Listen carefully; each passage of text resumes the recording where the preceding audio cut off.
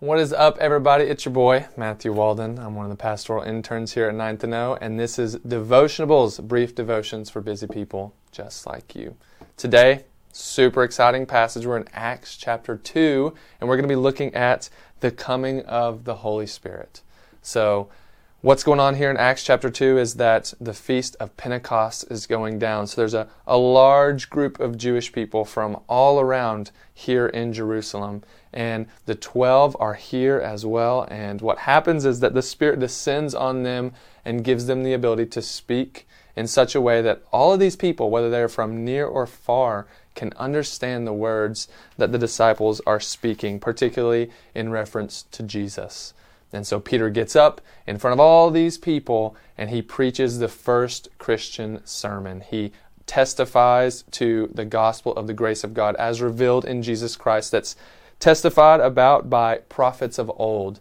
And so all these people, they're hearing this new information about this Savior, Jesus, and how He's the fulfillment of all these Old Testament prophecies. And so they look to Peter, and what do they say to him? They say, okay, what should we do? Brothers, what should we do?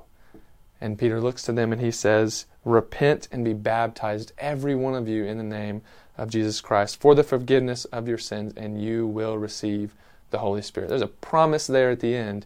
You will receive the Holy Spirit. And that's what I want to talk about today, is the promise that we have from Scripture about the Holy Spirit in the lives of believers.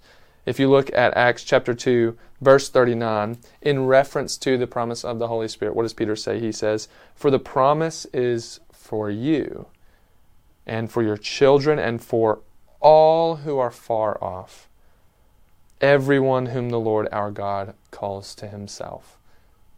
And this brings comfort to us as Christians.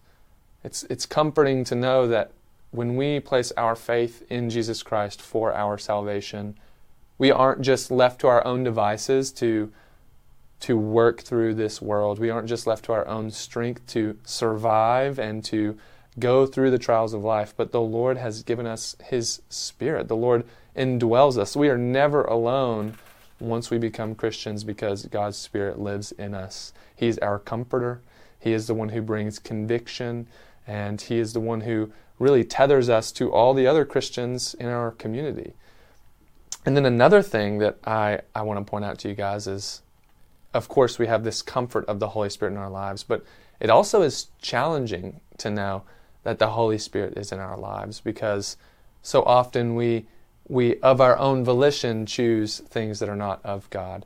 But what is the testimony of Scripture, I think, about the encouragement that we have from the Apostle Paul in Galatians 5 to put to death the deeds of the flesh? I think specifically of Galatians chapter 5, verse 16, where Paul says, but I say, walk by the Spirit, and you will not gratify the desires of the flesh.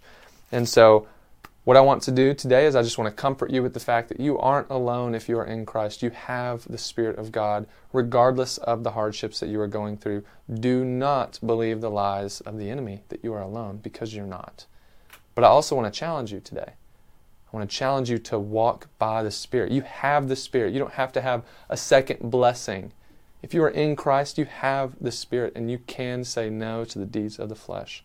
So do that today. Be blessed as you go throughout the rest of your day. I hope this is encouraging. We'll see you guys later.